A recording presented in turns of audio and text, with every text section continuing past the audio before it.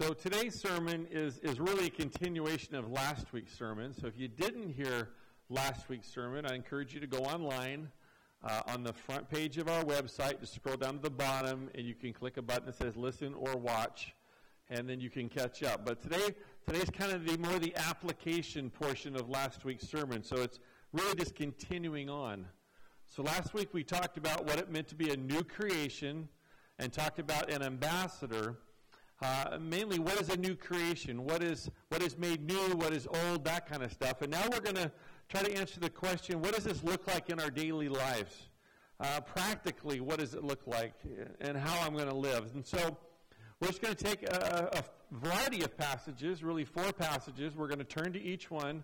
We're going to read each one. And we're going to hear in there instructions about our daily life. And this is what it means to be a new creation. So the reason we get instructions about how to live is because before we're saved, we don't know how to live. Our ideas are either false or incomplete. Our motivations are wrong. Our source of information may not be accurate. And after we're saved, there's a transformation of our mind that takes place. We learn to think differently as well as act differently. Our motives are different. And so the Bible gives us a lot of instruction on what our life will look like after we're saved. So we're going to look at a few passages. We'll read them and discuss them, and we'll fill in the blanks on our notes. So we're going to start with Colossians chapter 4. I'm going to read verses 1 through 6. Now, interestingly enough, just a little side note, I want you to know that the paragraph markers and chapter changes are not inspired. In the original Bible, there was no big number 4, there was no title, and there was no little number 1, 2, 3. It was just written out, and they could tell by their culture, their language, their grammar, how to read things. And in the course of translating, we have added these features to help us know where we're at and break things down into thoughts and things like that. And honestly, the first verse in chapter 4 should be the last verse in chapter 3. In other words, chapter 4 should start with verse 2. Notice it in the title at the end of chapter 3 is Instructions for Christian Households, or something similar to that. And it gives instructions to wives, to husbands, to children, to fathers, to slaves. And then chapter 4 starts with masters. Well, masters would have been the last person he talked about. And those are very specific categories. And so the writer of Colossians, which is Paul, gives us these categories. And if you want to read those, if one of those matches with who you are, it gives you a little bit of insight into what God expects from you individually. But chapter 4, verse 2 is the "and now all of you" portion. So this is the kind of what's for everybody in these instructions. So we're going to kind of concentrate on actually verse 2 through 6. So let me start there. Verse 2. Devote yourselves to prayer, being watchful and thankful. Now we need to stop there. There's a couple of words that make a big difference. Devote yourselves to prayer. We get that. I think every one of us, if we say, do you pray enough? You'd say, no, I don't pray enough. Do you pray well? Well, I try to pray well, but oftentimes I feel like I'm not praying well enough. And so the instruction to pray is not that new. What's important here is the phrase, be watchful and thankful. So when it says be watchful, it doesn't mean pray with one eye open because the enemy may be sneaking up on you. It means pay attention to the world around you, to life around you, to the issues around you, and be praying for those things. Watch the people in your family to see what their needs are. Watch the people in your church to see what their needs are. Pay attention to your coworkers to see what they're struggling with. Pay attention to your neighbors. Be aware of what's going on around so that you can pray intelligently and you can pray on task. A really huge example of an incorrect way to pray watchfully would be to pray for Aunt so-and-so who's a devout believer who's served God her entire life, praying for her salvation. See how that misses the mark? We don't pray that saved people get saved. And so we need to know where people are at, what they're doing, what their needs are in all areas of life. So we're watchful. And then we're thankful. Thankful is the attitude. I'm going to pray with an attitude of gratitude in that I know this is a difficult time you're going through, and I want to pray for you. I want to pray that you find relief. I want to pray that you find answers. I want to pray that it's short, but I'm also thankful that God is walking beside you through this. I'm thankful for the lessons he's going to teach you. I'm thankful for the lessons others are going to learn through you. I'm thankful that God invests in us and doesn't just leave us to our own devices, but he actually allows these things to happen so we can grow stronger. And so devote yourselves to prayer. Be watchful and thankful, verse 3. And pray for us too. Who's the us? Well, it's Paul. It's his compadres. These are the pastors, the evangelists, the teachers who travel with Paul. Pray for us too, that God may open a door for our message, so that we may proclaim the mystery of Christ, for which I am in chains. Pray that I may proclaim it clearly as I should. This is really interesting to me, because Paul, who wrote all these books of the Bible, who talked before all kinds of crowds, who addressed the philosophers and kings and magistrates and Jews in the synagogue, Paul addressed all these people, and he says, pray that I may proclaim it clearly. Pray that it makes sense. Here's a little inside story into the life of Teresa and I. She gets big eyes when I say that. I used to pray at dinner, and I used to pray, please let the food taste good. And I thought that was a great prayer. I prayed it every meal. It was like the go-to closing part of the prayer. Please let the food taste good. And one day she says, is there something wrong with my cooking? I go, no, it's great. Look at me. I eat a lot. And she's like, then why do you keep praying that it tastes good? I go, well, we're supposed to ask God for what we want. I want it to taste good, so I'm praying for it. And she said, you want me to pray that your sermons are good? And I said, yes. I do every Sunday. And it's just I love that story because it's so funny about how we looked at things differently. Paul is literally saying, pray that my sermons are good. Pray that I proclaim it clearly. Now with Easter Sunday coming up, with invitations going out into the community to come to church and hear about Jesus and hear about the resurrection and hear the gospel, this is a prayer that I hope you're praying. And if you're not, start every day. Father, I pray for Pastor Dave that when he prepares his Easter sermon, that you'll give him the words to say that make sense, give him the tools, give him the creativity, help him to really give a message that people can understand. And so Paul asked for this. Pray that we may proclaim it clearly as I should. Then he says, verse 5, be wise in the way you act towards outsiders. Outsiders, wise in how you act towards unbelievers. How are you treating the unbelievers in your life? Are you ignoring them? That's not wise. Are you looking down on them? It's not wise. Are you criticizing them, talking behind their back? Are you treating them in ways you wouldn't want to be treated? That's not wise. Wise is to treat them how Jesus would. Accept them for who they are. Pray for their salvation. Realize that they're sinners who need saved just like you were before you were saved. Realize that Jesus died on the cross for their sins. Be wise in the way you act towards outsiders. We'll talk more about that in another passage. Make the most of every opportunity. Every opportunity, make the most. When I'm shopping and I have a conversation. When I'm on the telephone with a dear friend. When relatives come to visit. When family comes on a Sunday. When my kids are on a Little League team and all the parents are bound to be there for an hour every night. Captive. Make the most of every opportunity. Let your conversation always be full of grace, seasoned with salt, so that you may know how to answer everyone. So if you're treating people respectfully, you're watchful of what their needs are, and you're praying for those needs, then if those things are happening, then when the opportunity comes for a conversation, you'll have the right words. You'll be able to answer everyone. So there's our first set of instructions, and it's in your Bible. It's even under the title, Further Instructions. how to live the Christian life. In your notes, let's fill in some blanks. Devote yourselves to, this is a word I want you to write, relevant, thankful prayer. Devote yourselves to relevant, thankful prayer. Now, for a 2-year-old or a 3-year-old, now I lay me down to sleep may be quite relevant. That may be all they're ready to deal with. If you're 18 years old, or you're 28 years old, or you're 38 years old, and that's a prayer that you pray, it's really not relevant anymore because you've moved past that. Okay? God bless mommy and daddy and grandma and grandpa and who else? Very relevant for a small child, not relevant for an adult.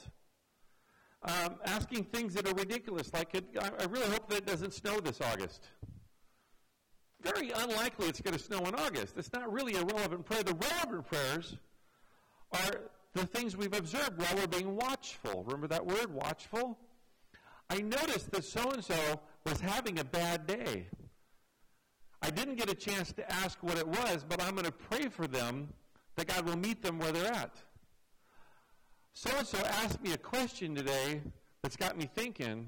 I'm going to pray that I have a good answer next time we talk. I'm going to pray that God softens their heart. I know so-and-so, cousin so-and-so, aunt so-and-so. I know this family member that's not saved. I'm going to pray for their salvation. I know they're sick, so I am going to pray for their sickness, but I'm going to pray that God speaks to them through their sickness. I'm going to pray that they learn through this process. So relevant prayers and thankful prayers. Thankful that God is active and working in someone's life. B, pray for your leaders that they may have an opportunity to proclaim God's message freely and clearly. Paul was in prison at this time, and even in prison he had freedom to share with people. We pray that we have the ability to proclaim it freely and clearly, so there's no one walks out the door going, well, that was interesting, but I don't get it. And it can't be because it wasn't explained. It can only be because they're not ready for it yet. And then God will work in that process. See in your notes, be wise. It's the word straight from Scripture. Be wise in your activities, conversations, and attitudes. There's a lot of stuff that you're permitted to do in the world of activities. There's a lot of stuff that's not sinful in any way. There's a lot of stuff that may be sinful for somebody and not for somebody else, and it may fall into the not for you category. There may be things that you're perfectly permitted to do because they're normal everyday things. They simply aren't wise for you to do. So be wise in your activities.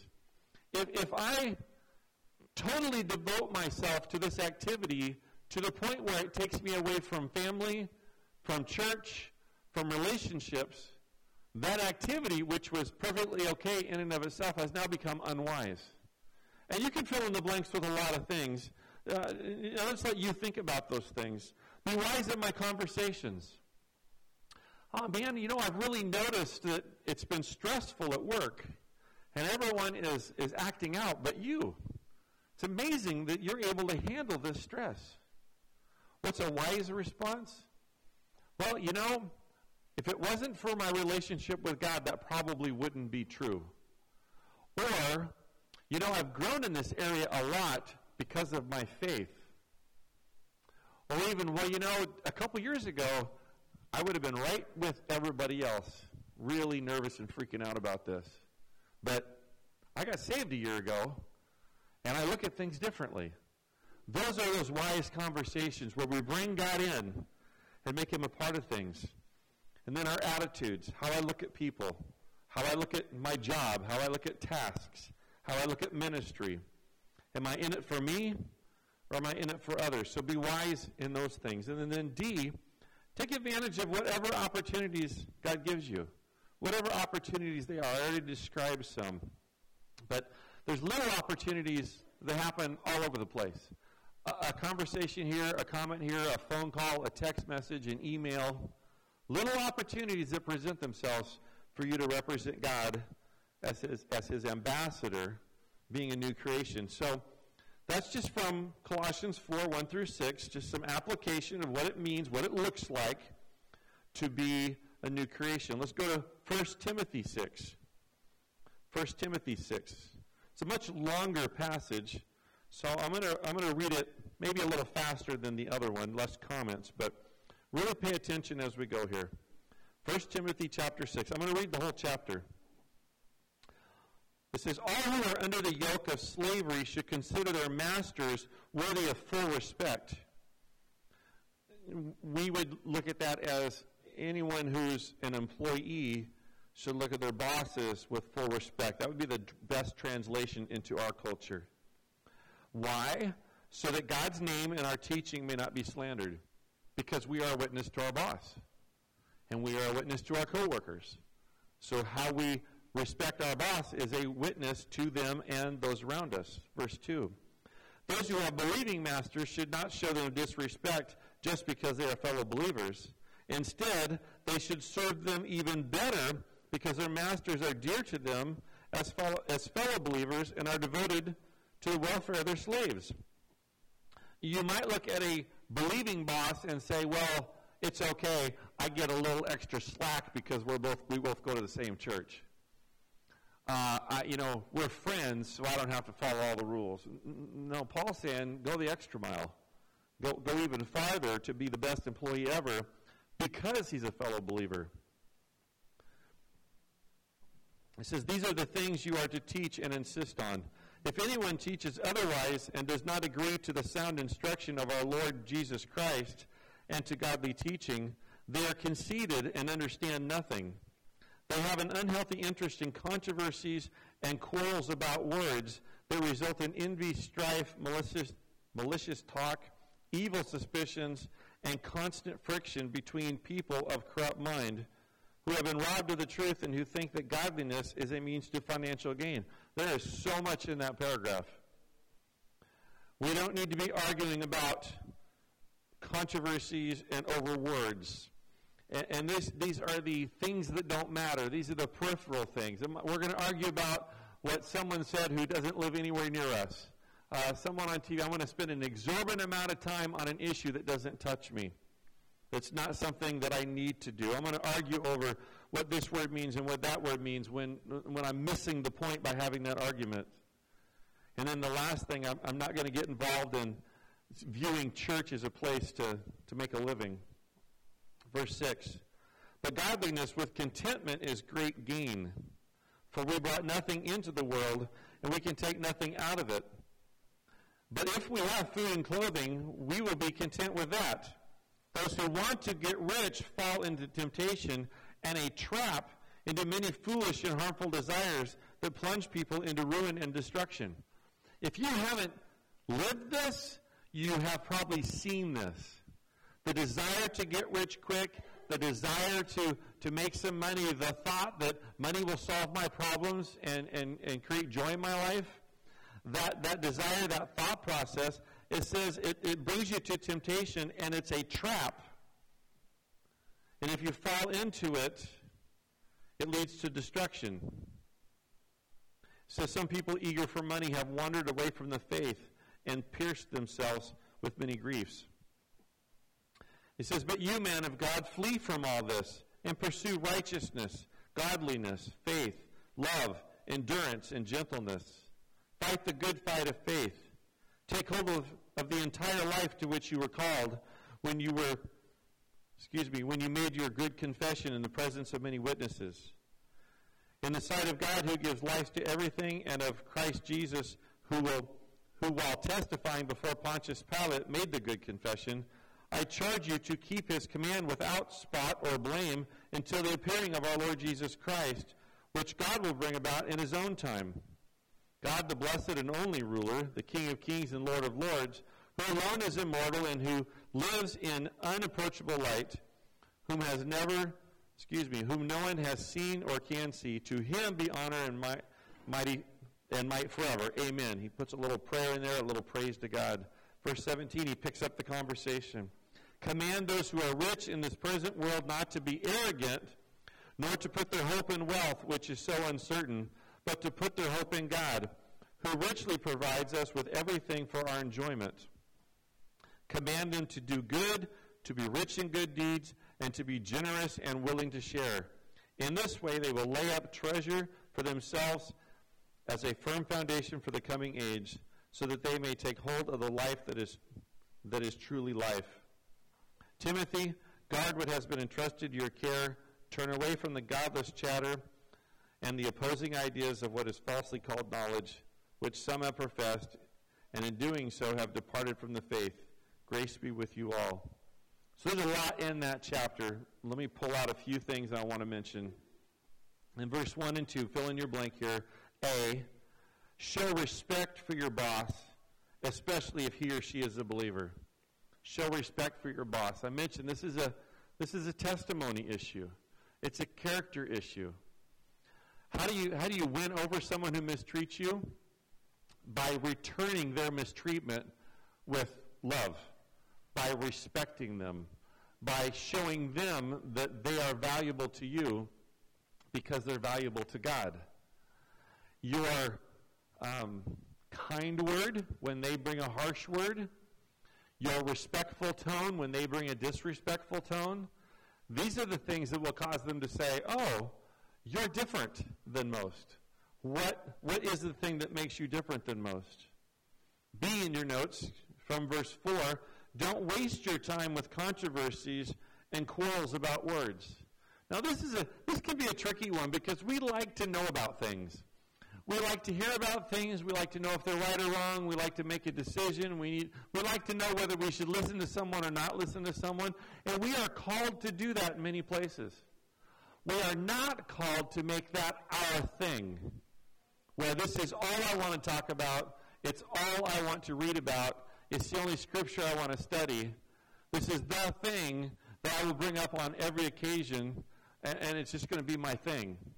We can take very good things that the Bible does teach, and that are important, and we can so emphasize them that we neglect all the other parts that are also important. That's what's being warned against here. Don't waste your time. Don't waste other people's times with controversies and arguing about words. C in your notes, learn to be content with what God has given you. The idea that more money and possessions will solve problems and make you happy is a trap that ends with ruin, destruction, and grief. So I want to avoid ruin, destruction, and grief. No one has on their bucket list, I want to experience ruin, destruction, and grief. If only I can do that before I die, that'll be great. No, we kind of want the opposite. But if you are experiencing ruin, destruction, and grief, you might ask yourself, how am I looking at my possessions? How am I looking at what God's given me? Am I content? If God's given me this level of existence, am I content with it? If he gives me more, will I be content there? Am I always looking to the next level? Am I always asking God for the next thing? If that's what I'm doing, that may be the very reason why God says no, because you're not content, and you're thinking about yourself instead of others. The content person sees their money and possessions as things to help other people solve their problems. It's not a trap for me to become conceited or greedy because I see it as God's provision to be generous and loving. So someone who's serving God as a new creation will start to look at their stuff differently. I have two, I can give one away. I can loan one out. I only have one, I can risk it being broken by giving to someone to borrow for a little bit who needs it. I can give up my time and my energy and these kinds of things. So as a new creation, we're to be content with what God has given us. Really, contentment means focusing on what I have rather than what I don't have.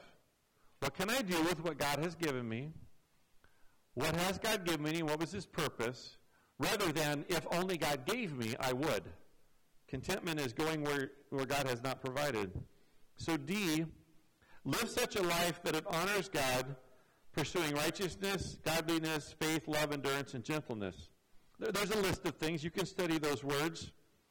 We honor God by obeying him, by listening to him, by doing things his way. We pursue righteousness. We strive to be the kind of person he wants us to be. The godliness, pretty much the same thing. Faith, love, endurance, and gentleness.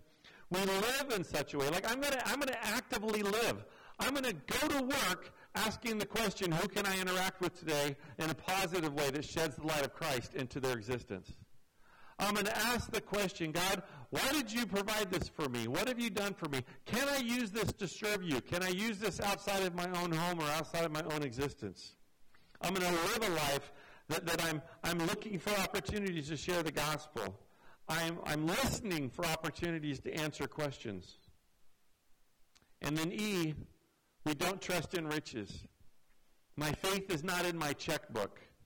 My security is not in my balance. Okay? The stuff I have parked around my house and piled up in my house does not give me a good feeling.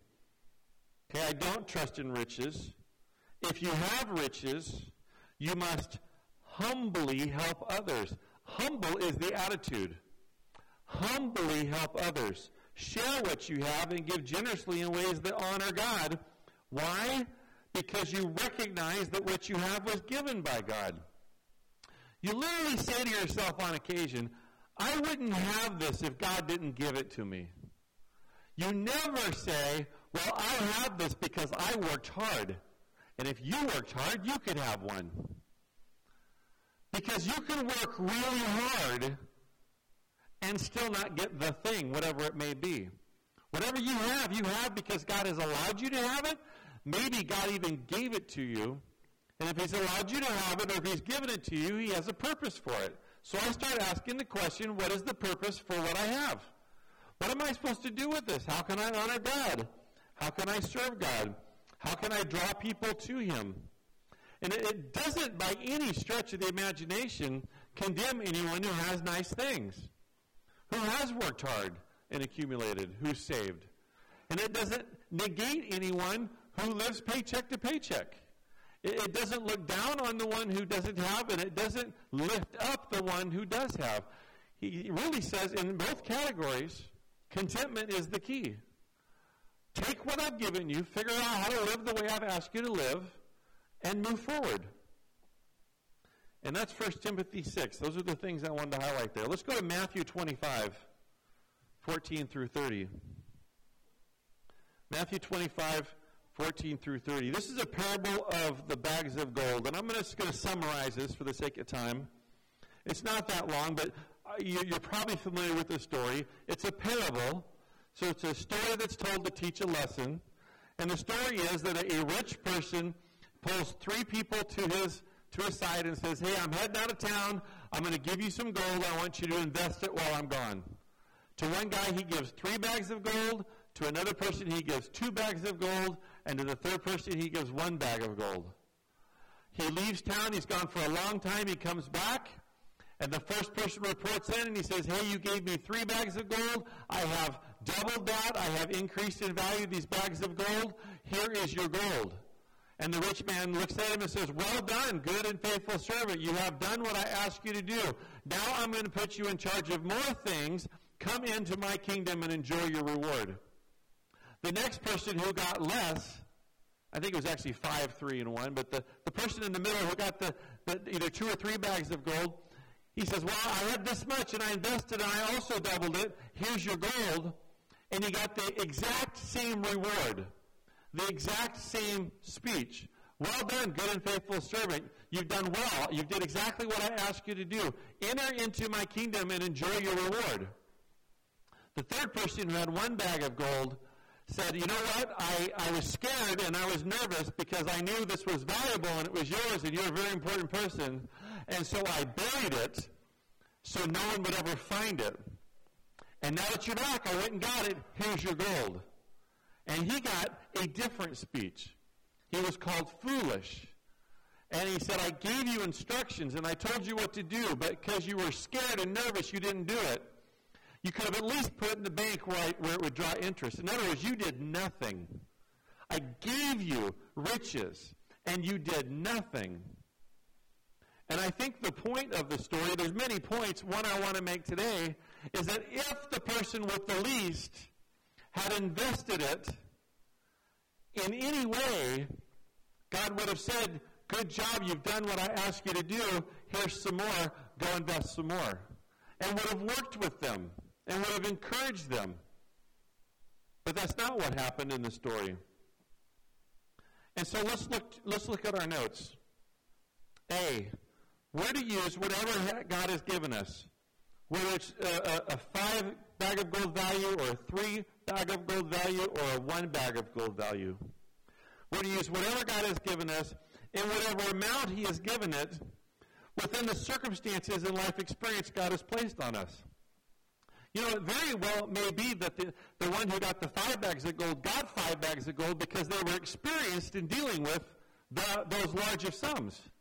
And it may very well be that the one who got the 3 bags of gold had that level of experience and that level of skill and could handle that level of investment as well as the one who got the 1 bag of gold. It may very well be that the level of experience of the person who got the 1 bag of gold, his response would be to invest it in someone else's investment. Hey, person with 5 bags of gold, can I put my bag with your bag so it will gain as well? Mr. Banker, you invest well. I've seen your returns. Can I put my bag of gold in with your gold? So that each one was given a gift equivalent to their ability and equivalent to their circumstances and their opportunities. So whatever you've been given and whatever amount, whatever circumstances and life experience God placed us, we have to act according to his commands and within his boundaries. We're responsible to take what God has given us and use it, whether it's a lot or whether it's a little. So be in your notes, the phrase, whatever he has given us. It could be a home. It could be a knack for hospitality. It could be knowledge of God's word or knowledge of a field. It could be wisdom, administrative skills, craftsman skills. You may be very creative. You may have more time to work with than most people do. You may have a specialty skill. You may have a special knowledge of the Bible because of how you grew up or school you went to or things you invested in. We all have spiritual gifts, and some of us have talents that we were born with. We have opportunities, resources, and then I just say stuff because it just goes on and on and on. Whatever he has given us, we're to invest. So when you become a new creation, we become an investor in the kingdom of God. C says whatever amount, and I just put novice, amateur, professional, enough, plentiful, in excess, just to acknowledge that there's different levels of our skills and different levels of our circumstances. And God says, whatever you're at, I've given you this to invest. And it doesn't matter if you're poor or wealthy, you live in an urban setting or a rural setting, whether you interact with someone daily, weekly, monthly, annually, whether you're up front or behind the scenes, whether it's a hard task, a mundane task, or a simple task, none of these things matter. This is not part of the story. The story is, I gave you something to steward for me. I gave you something to invest for me.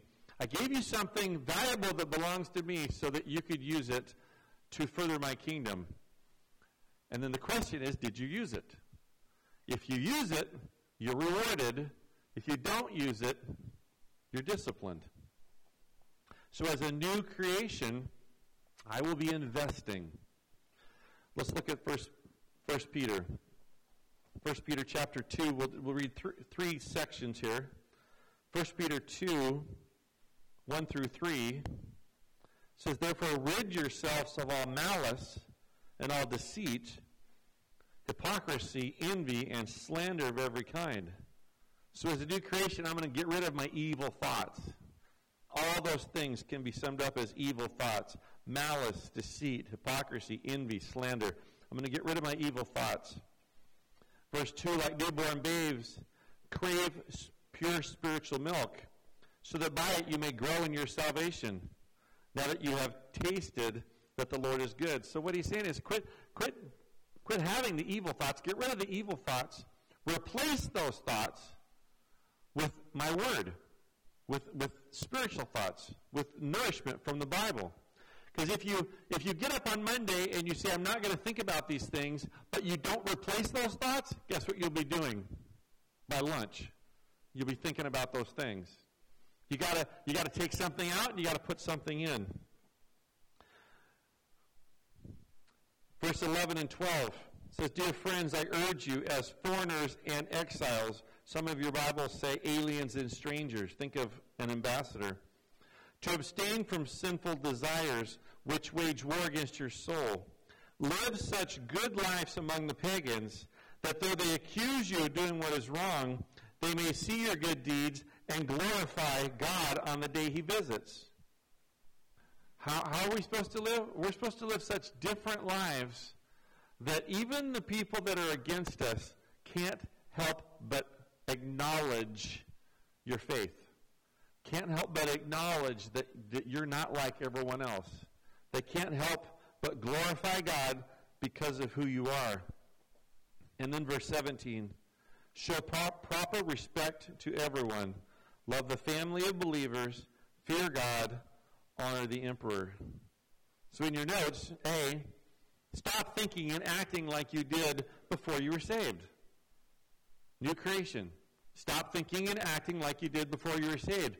Your processing should be different. B, grow in your faith by the spiritual nourishment of God's word. Stop thinking like the evil person you used to be. Start thinking like the godly person you are now created to be. And you get there by nourishing yourself on the Word of God. C, live such good lives that your enemies have no choice but to acknowledge the changes God has made in your life.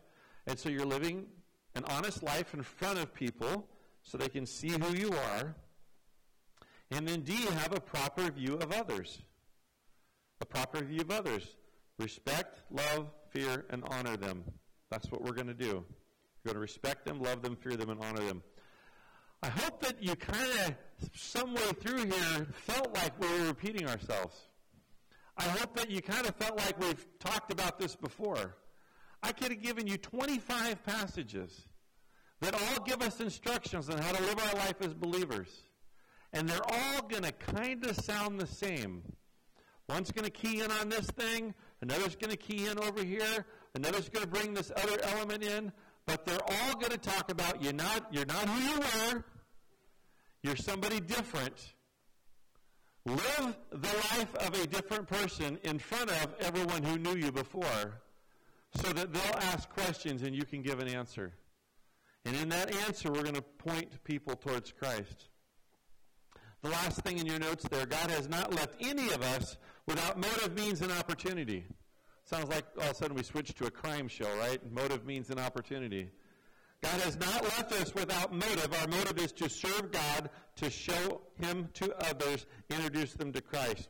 We have the means. We have our testimony. We have the scriptures. We have the promises. We have our changed life.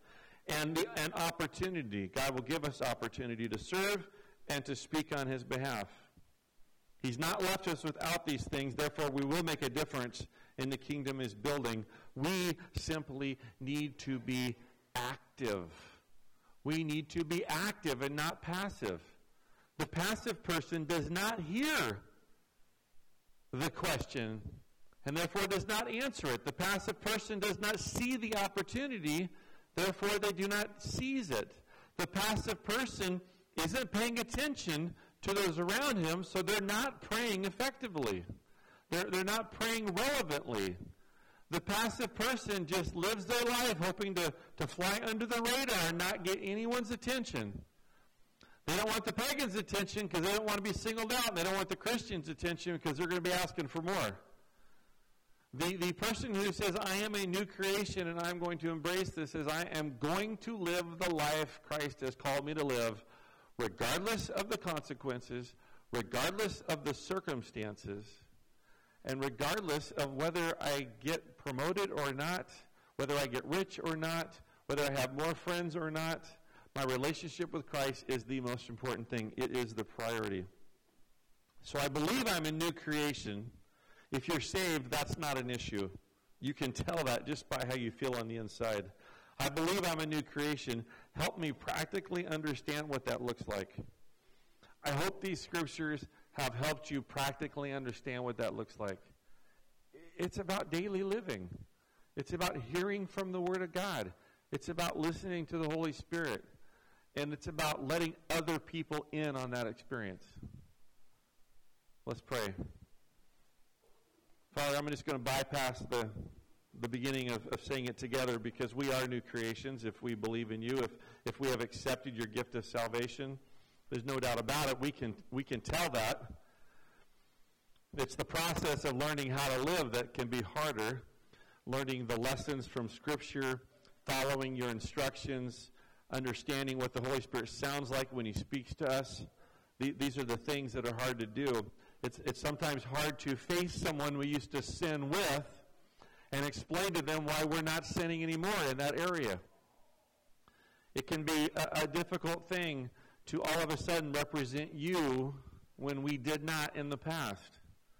Help us to embrace the fact that we're new creations. Help us to reason through with wisdom and knowledge what our life should look like and how we should be living, and then help us to accomplish that. We want to serve you well. We want to introduce others to you so they can have eternal life, and we want to please you. Holy Spirit, help us learn how to do that. Help us in that process. In Jesus' name I pray. Amen.